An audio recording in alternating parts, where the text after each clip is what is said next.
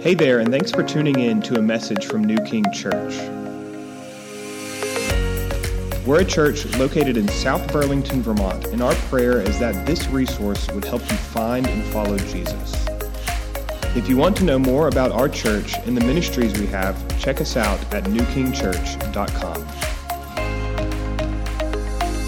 Arizona, Utah, hiking, and we just enjoyed God's creation. Every Sunday we went to another church and experienced Christians along the road. It was just a wonderful time. And first off, I want to thank New King and particularly the leadership, because when I tell them, hey, I'm gone for 2 months, I'm kind of wondering what's going to happen. And their response was wonderful. Have a great trip. Go with our blessings. So thank you to New King. And so if I see a lot of new faces, please introduce yourself to me. I'd love to get to know you. Ben had to do that when I got back. He's like, I'm Ben, don't you remember? You know, I'm a little old. I'm the guy with the hair. Remember me? It's like, oh yeah, I do remember you. So that's a little bit about me. And as Lucia said, we're starting this new series in Genesis. As you know, we did Matthew, whole book of Matthew, whole gospel of Matthew, 1 Timothy, 2 Timothy. And now it feels like the Lord is leading us to spend some time in the Old Testament. And we feel clear that God is leading us to teach from Genesis. And I think what we're planning to do, as Lucia says, is 50 chapters. We're not going to do a detailed teaching from each and every chapter. We're going to pick some highlights. So this first section is chapters 1 through 11. We call it Beginnings. Then we're going to look at the life of Abraham, 12 through 22. There might be, 4 or 5 sermons from that. And we might also, at times, jump into the New Testament to show why the Old Testament is important and why the truths of the Old Testament get fulfilled in the New Testament. Because if you read in the New Testament, we're all children of Abraham. Abraham is our father. Well, okay, let's understand who Abraham is. So we're going to try to make that connection from time to time. And then after Abraham, we'll go 23 to 50 and look at Isaac. We'll look at Jacob, we'll look at Joseph, and have some selected sermons on those guys to see how God is teaching us. So that's the thought. And I'm starting today in Genesis chapter 1. I'm going to do a little introduction to this story of creation. I'm going to actually only go through just a handful of verses. But the challenge that I have, it's really two. One, the creation story is familiar to all of us. We can almost, in the beginning, God created. We know it so well, and when that happens, we tend to just say, yeah, I know that. The second thing that we do is we come particularly to Genesis, particularly to the creation story, with preconceptions, with ideas that we have. And what I really want to try to do today and over the next few weeks is have you see Genesis with fresh eyes. That's my prayer. That's my hope, that you would see it fresh for what it is and what it says. And so to start that off, I'd like to read the first several sections of it. I'm thinking maybe the first 13 verses. And what I want you to do is to pretend you're hearing it for the first time. Hear the language that's used. Hear who is it that's acting, who is doing it. Hear the cadence of the creation. So if you wouldn't mind standing for God's word, that's something, if you're new here to New King, we stand when we read God's word to give it the respect and reverence. So I'm going to read from verse 1 through 13. It's going to be up on the screen, so please follow along. And again, with fresh ears and fresh eyes. Are you ready? In the beginning, God created the heavens and the earth. The earth was without form and void, and darkness was over the face of the deep. And the Spirit of God was hovering over the face of the waters. And God said, "Let there be light." And there was light. And God saw that the light was good, and God separated the light from the darkness. God called the light day, and the darkness he called night. And there was evening, and there was morning, the first day. And God said, "Let there be an expanse in the midst of the waters. Let it separate the waters from the waters." And God made the expanse and separated the waters that were under the expanse from the waters that were above the expanse. And it was so. And God called the expanse heaven or sky, and there was evening. And there was morning, the second day. And God said, "Let the waters under the heavens be gathered together into one place. Let the dry land appear." And it was so. God called the dry land earth, and the waters that were gathered together he called seas. And God saw that it was good. And God said, "Let the earth sprout vegetation, plants yielding seed, and fruit trees bearing fruit, in which is their seed, each according to its kind, on the earth." And it was so. The earth brought forth vegetation, plants yielding seed according to their own kinds, trees bearing fruit, in which there is their seed, each according to its kind. And God saw that it was good. And there was evening,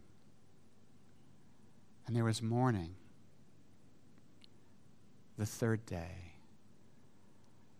This, my brothers and sisters, is God's word. Please be seated.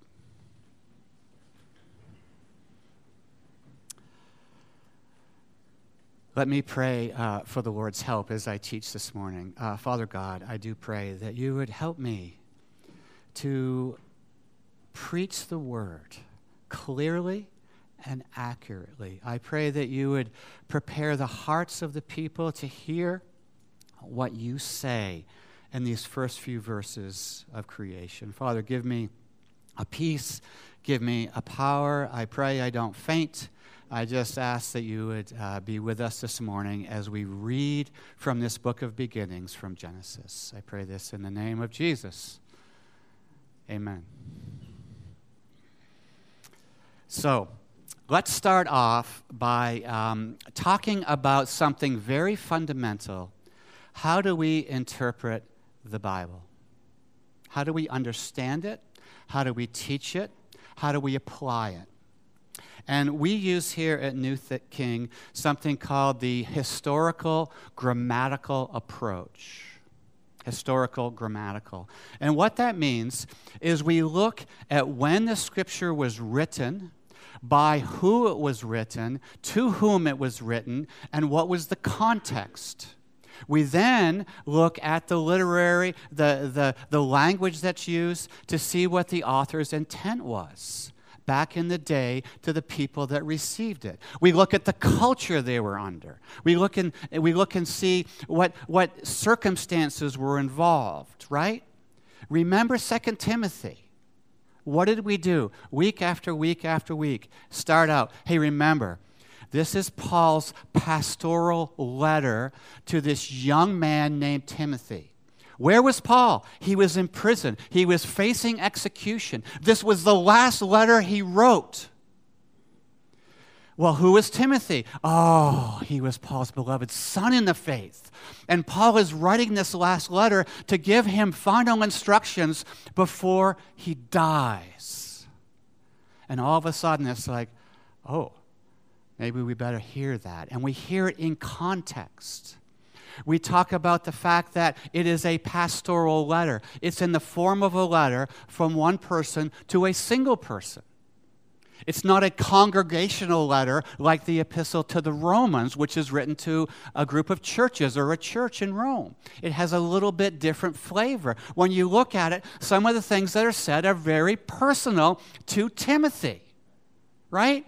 So we look at it there, and then what we do is we see what Paul says to Timothy in the context and culture of the day, and then as good teachers, we then bring that forward to say, okay, I live in 2023, Greater Burlington, Vermont. How do I apply it? So I take the scripture written in time, space, culture, and I bring it up and I apply it to our culture and our lives. That's what I do. That's what we do at New King. We don't read Timothy and then say, well, the culture of the day teaches A, B, and C. I'm going to take that culture, bring it back to the New Testament, and see if the Bible lines up with the culture of the day. No, we don't do that. You with me on that? You understand what I'm saying? We do the same thing with Genesis, right? We go back to the story of Genesis. We read it in the day and the culture it was written. We see what God says there using the language and the genre of literature that it is, and then we apply it to today. The problem with Genesis is we take all our preconceived notion, particularly about science, we bring it all back, and we say, well, it doesn't line up. What am I going to do? Right? You've been there. It's difficult. It's hard. If you can't do anything else, look at the culture it's written in, look at the words that it says, and bring it forward. And apply it to our lives today. That's the purpose. So, with that said, the author of Genesis traditionally has been Moses. He wrote the first 5 books. When did he write it? Have you ever thought of that? You know, this goes back to the beginning. In the beginning it starts. When was it written? Written by Moses. When did Moses appear? Book of Exodus, a later book. When did he write it? He probably wrote it after the Israelites were released from captivity by the mighty hand of God, and they had been given the 10 Commandments, and they were in the wilderness. At some point, they were probably in the wilderness. You ever thought about that? How did he write it? Was he an eyewitness to the accounts? No, he wasn't there. So similar to the Gospel of Luke, if you've looked at the Gospel of Luke, Luke starts out and he says, okay, so I think it's time I wrote down all about Jesus. I went and I researched. I looked at what was written. I went to eyewitnesses. I put it together, and here is this. And at the end, he says, this is my primary purpose in writing. How did Moses write Genesis, particularly the creation story? We don't know. Most likely, he drew from verbal stories that were passed down, from other written accounts, and very likely, he probably had revelation directly from God. We have to have integrity when we talk about these things. That's probably how it was done. That's what scholars agree. That's probably how he did it. In the wilderness, after the fact, using the stories and traditions and writings passed down, and a revelation from God. Does that make sense to you? This is just important for us to be realistic and real with what we have in front of us. And so, one more thing. What was the culture of the day? The Israelites are in the wilderness. They're being led by Moses and Aaron. They're going from place to place. There's battles. There's conquerings. They have their doubts. They complain and they whine the whole time and all that. But what was going on in the culture? First of all, from a religious standpoint, it was a situation in which there was polytheistic religion, multiple gods. And when you look at the creation stories written by the Babylonians, the Assyrians, and the Egyptians at that time, the worlds came into being through this this battle between the gods in which there was great cosmic forces, and it ended up being a big battle, and at the end of the day, someone won and creation happened. That was the culture. So polytheistic. The cosmos started with a great battle between the gods, right? And the third thing I want to mention is when we look at the writings and the cosmology of that day and how they explain things, they were not necessarily concerned with material origins. What they were concerned with, all the writings show, with what was it going to do? If something was created, how did it function? What was its purpose? That was the genre, that was the culture that it was written in. That was what was happening at the time. They weren't really thinking about material origins like we tend to think. So we have to understand that. And the genre of Genesis is written in the form of historical narrative.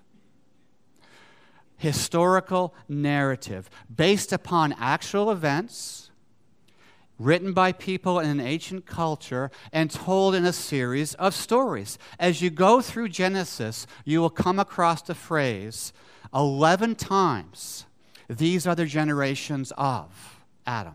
These are the generations of Noah. And so it's this historical narrative about actual people that lived in an actual time, and the stories are written down and published. And just because I use the term story, it doesn't mean that it's fiction. It's a historical narrative. It's based upon true things that happened to true people, right? And these stories have theological purpose. One more thing. These stories have theological purpose. The reason that they're written down is to illustrate who God is.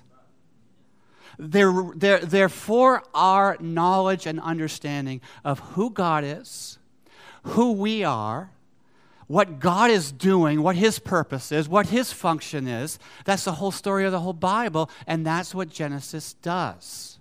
We often look back at the stories in the Pentateuch and we say, why doesn't God just come out and say, having a whole bunch of wives is wrong? Why isn't it clearer?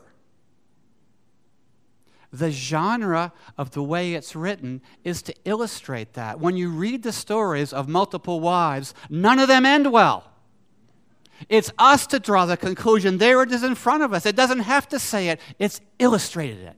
So when we go to the Old Testament, when we go to the Pentateuch, so much is stories that illustrate the problem or how God works. They illustrate.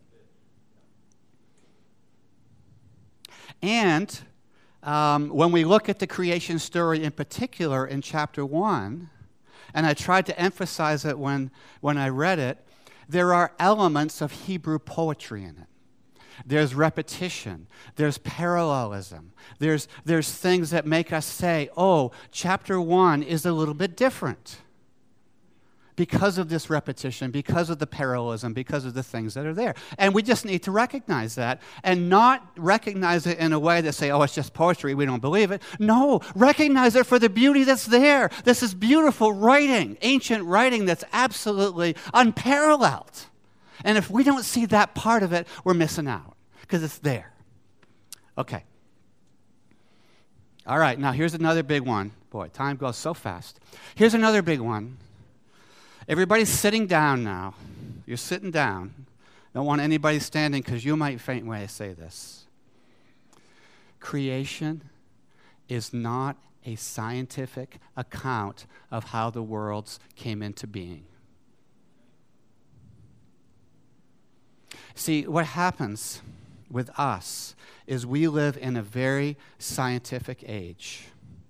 And what we want to do is we want to bring our understanding of science back and apply it to Genesis to say, well, is it true? Does it match? Right? Remember I talked about, no, we don't do it that way. We look and see what the Scripture says, and then we bring it up. And we apply it to our culture. So it's not a scientific account the way we understand science in the time that we live. And I want to tell you, there's 3 reasons for that. And I bring this up because so many of us are scientists here, right? So many of us have an engineering background, a medical background. We all integrate with it. And it's something that as a Christian, at some point in your life, you've got to figure out how you understand this. So first of all, I want to tell you 3 things. Science and creation deal with a different subject. They each deal with a different subject. Science focuses on the repeatable, observable, testable effects of nature, the laws of nature, the theories of nature. Testable, repeatable, observable. The creation account focuses on God and the effects of God, specifically the effects of His spoken word. So 2 different subjects. They use 2 different languages, right? If anybody has been in the science field at all, science utilizes precise technical terminology. And this type of language is not unknown in Scripture. If you read again, Luke or Acts, Luke was a physician. He was a trained physician. There are specific technical terms that Luke uses that if you know Greek and have access to Greek, it's like, oh, that's a technical term. So the Bible is not blind to that. But I want to tell you, the creation account in particular uses non-technical, everyday language that, again, exhibits several clear features found in Hebrew poetry. So different subject, a different language, and then third, this is the most important distinction of all.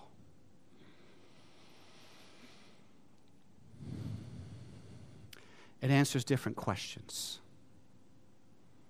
Now hear me on this. Science is descriptive. It answers questions of how and what.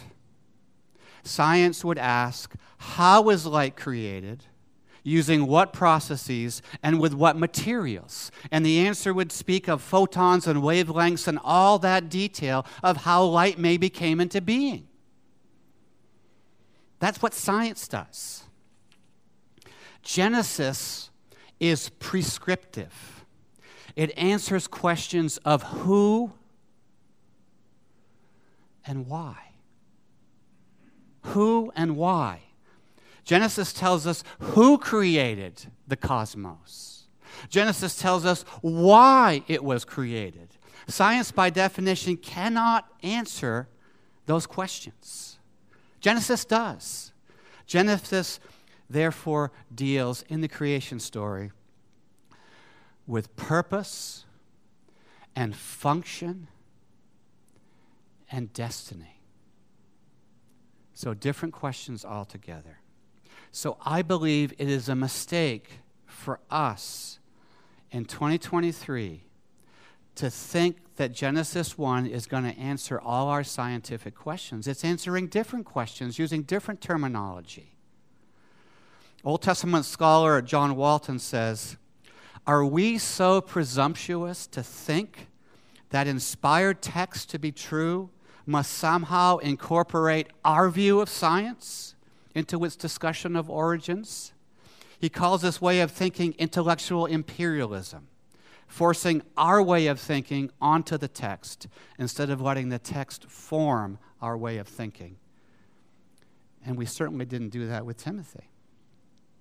So instead of insisting on imposing our 21st century scientific way of thinking on the ancient text, we must start with the text itself, the context it was written, the people it was written to. We must first understand how the original intended audience thousands of years ago understood it, and then bring that understanding forward into our contemporary world. We must see the message of Genesis 1. First and foremost, what is God trying to teach you? What are the overarching truths that God is trying to show us? Nobody laughed. Nobody got up and ran out. That's pretty good. So let's get to the text. So I'm done the prologue. Let's get to the text. I want to look at the first 2 verses.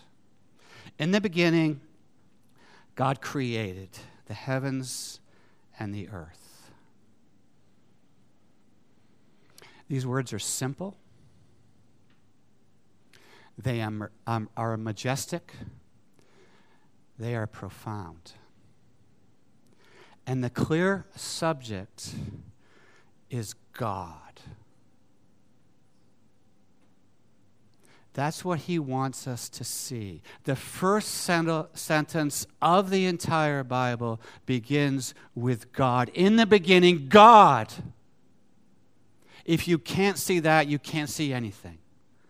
As the chapter unfolds, God dominates the chapter. He catches the eye at every point, some 35 times in as many verses when you read the creation story. If you go through and underline, you will find that 10 times in this account we read, God said. Verse 3, and God said. Verse 6, and God said. Verse 9, and God said. Verse 11, and God said. All the way through. It happens 10 times. Now, when was this written? In the wilderness, remember? Moses wrote it down in the wilderness. They had been delivered from slavery. They had been brought out of Egypt. They were in the wilderness. And before they went to the wilderness, God called Moses up on the mountain and delivered something to him. What was it? 10 Commandments. The Decalogue. Do you know how the Hebrews refer to creation? The 10 words.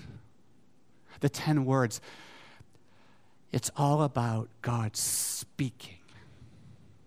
The 10 words. We have the 10 commandments. We have the 10 words. It is God speaking to us. And what is God doing? He is speaking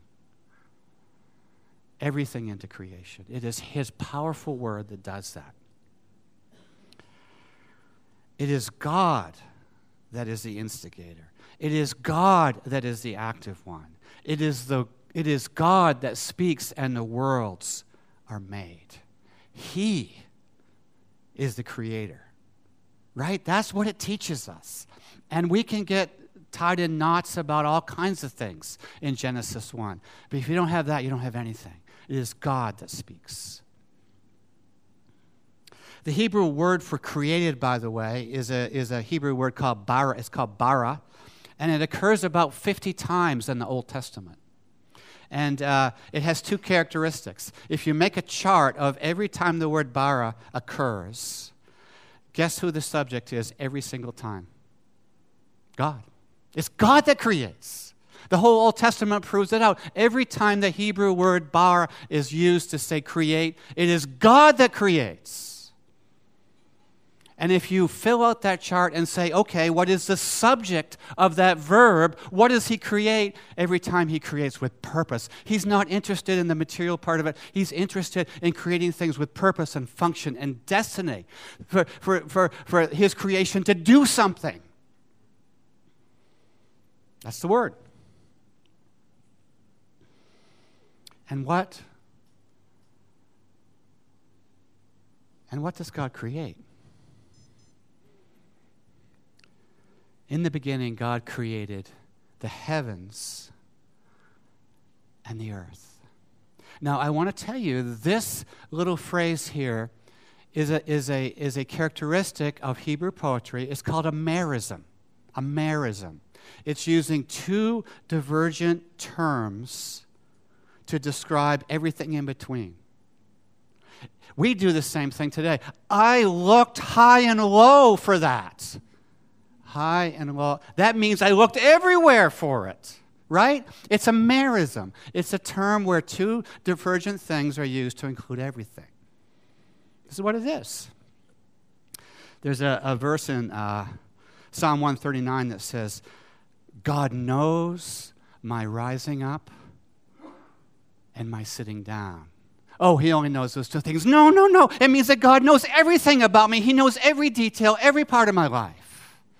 God created the heavens and the earth. He created the whole cosmos and everything in between. And as it unfolds, the story goes, he created everything. So God created everything. The heavens and the earth are a merism. It's a technical term for two divergent things that means everything in between. God created everything.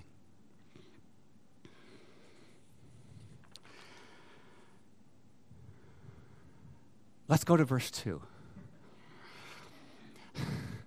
The earth was without form and void, and darkness was over the face of the deep, and the Spirit of God was hovering over the face of the waters.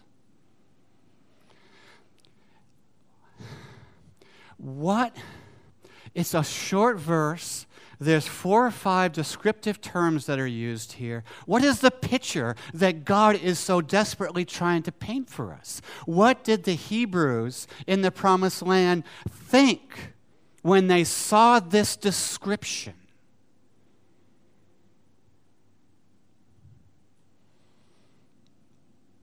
There's no structure. There's no order. There's no boundaries. There's no inhabitants. It's dark. It's swirling with water. It is formless. It is empty. It is cloaked in inky darkness. And it's very, very wet. It has no purpose. It has no function. Scholars use the term chaos to describe it. Now, just a word on water for the Hebrews. If you look at the history of Israel, they were not a seagoing people.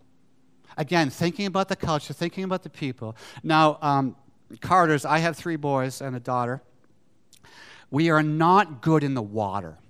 We will swim, but we thrash. It's not a pretty sight. We're more land animals, really. We like to run, we like to hike, we like to climb. And the Israelites were the same. They had a fear of the sea. They were not seagoing people.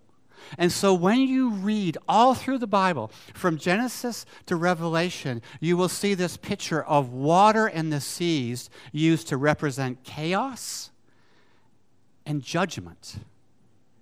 They were not crazy about the water. And interestingly, when you go to the end, when you go to Revelation, when it talks about the new heavens and the new earth, guess what it says? And there was no more sea.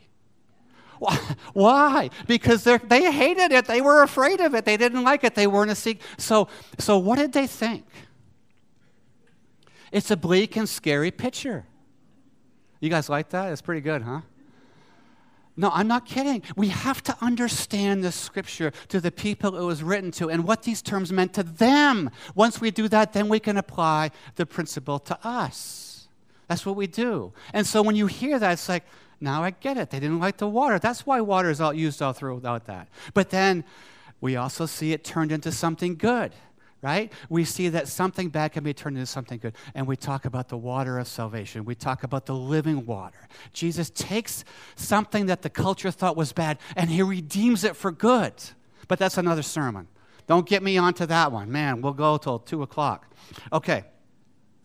Where am I? It's a bleak and scary picture. When they read this, it was like, they're shivering in their shoes. It sounds horrible.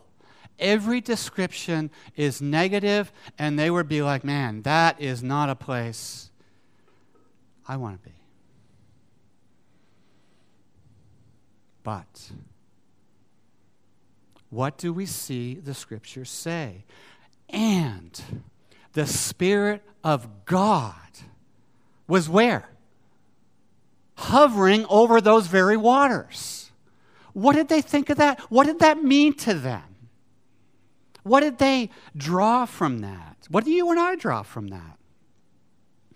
Well, you and I immediately think of the whole New Testament understanding of the Trinity and the Spirit of God and all that.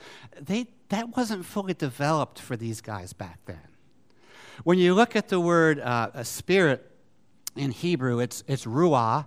And it can be translated wind, it can be translated breath, or it could be translated spirit. So what did they think? when they heard that, here's what I think. This is my thought.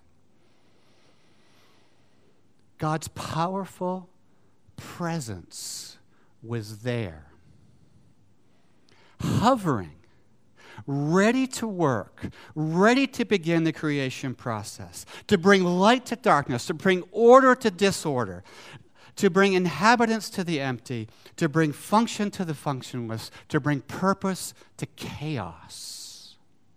God was there, inhaling and exhaling, breathing out his powerful spirit. There's tension. We're holding our breath expectantly. What's going to happen? God's breath hovers over the water. And God speaks and says, "Let there be light."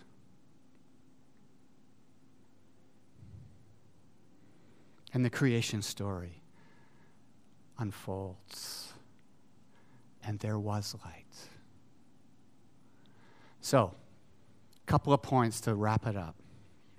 I know I didn't go very far, but that's my nature. Number one, the overall theme of Genesis 1 is this. I'll say it a couple times. By his powerful word, the almighty sovereign God created the heavens and the earth, investing his creation with divine purpose, which is very good. Notice that contrary to the culture of that day when this was written down, it wasn't multiple gods, it was one God. It was one God that didn't bring the cosmos into existence by an epic battle of titans that you might see in the movies today.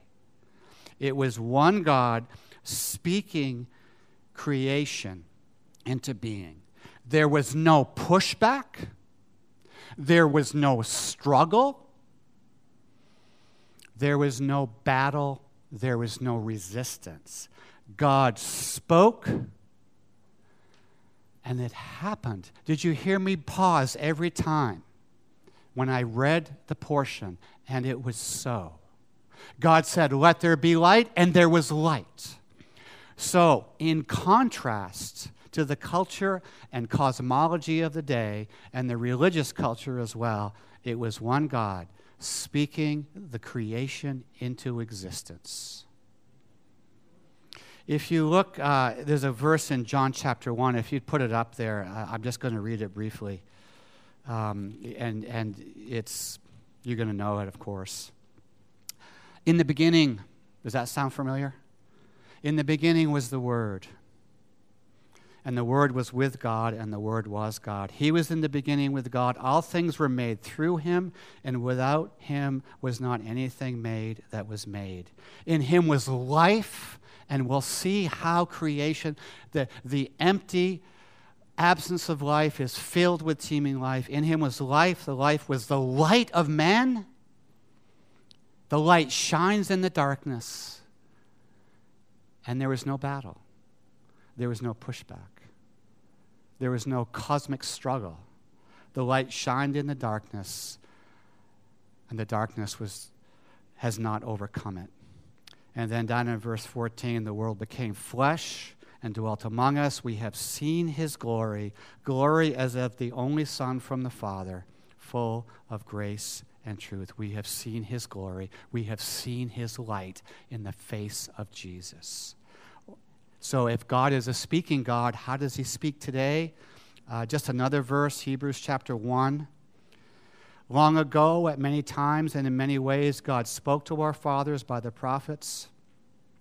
But in these last days, he has spoken to us by his Son, whom he appointed the heir of all things, through whom also he created the world. He is the radiance of God's glory. He is the exact imprint of his nature, and he upholds the universe by the word of his purpose. You see it. You get it. Okay, point number one. The overall theme of Genesis 1 is, by his powerful word, the almighty sovereign God created the heavens and the earth, investing his creation with divine purpose. And it was very good. Point 2. The 6 days of creation are an exact answer to the description of the earth given in verse 2, without form and void or empty. Let me tell you what I mean by that.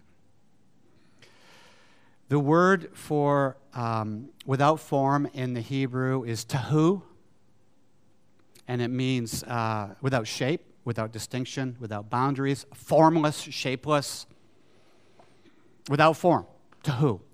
The other word, which we translate as void, rhymes with it. It's bahu, tahu and bahu. Kind of interesting. That's also Hebrew poetry where things rhyme. And it means uninhabited, it means empty. So without form and void is the initial description, formless and empty. Now get this. On the first 3 days of creation, we call it the first triad, God gave the heavens and the earth form. On the second triad, days 4, 5, and 6, he put inhabitants in there. Right? So it wasn't empty. So he formed it on the first 3 days, tahu, answer to tahu, and on the next 3 days he filled it, the answer to bahu. You ever see that before? It's a pattern that's there that scholars have pointed out. So God's direct and perceptible response to tahu, formless, was form, days 1 through 3. And we'll talk about this next week, and I'll show you more of it. God's direct and purposeful response to bahu, empty, was to fill it, days 4 through 6. So just one example, day 1, let there be light. There was light. God saw the light was good. God separated the light from the darkness. God called the light day, and the darkness he called night. He called forth light, and he set up a period of light, one called day and the other dark. And on day 4, what happens? He takes that form, he takes that structure, and he fills it. And he says, okay, now I'm going to create 2 lights to fill that form. The greater light for the day, the lesser light for the night. And then he says, and here's his purpose for times and seasons and all that. So what did God really create in day 1 and 4? He created time. He created time. And we'll talk more about that next week. So, and then day 7, as he goes through all that, day 7 is the culmination. The overriding purpose of all creation was for God to rest, to take pleasure in what he had created. So last point, and I'm sorry this is going a little long. The description of God's first creative act is exactly how he works today. The scene is darkness, drowning waters, no form, no life. It's a desperate, dark, chaotic, fearful situation. And that's exactly where God is. Yeah? His powerful spirit is hovering, poised, ready to act, waiting for the command.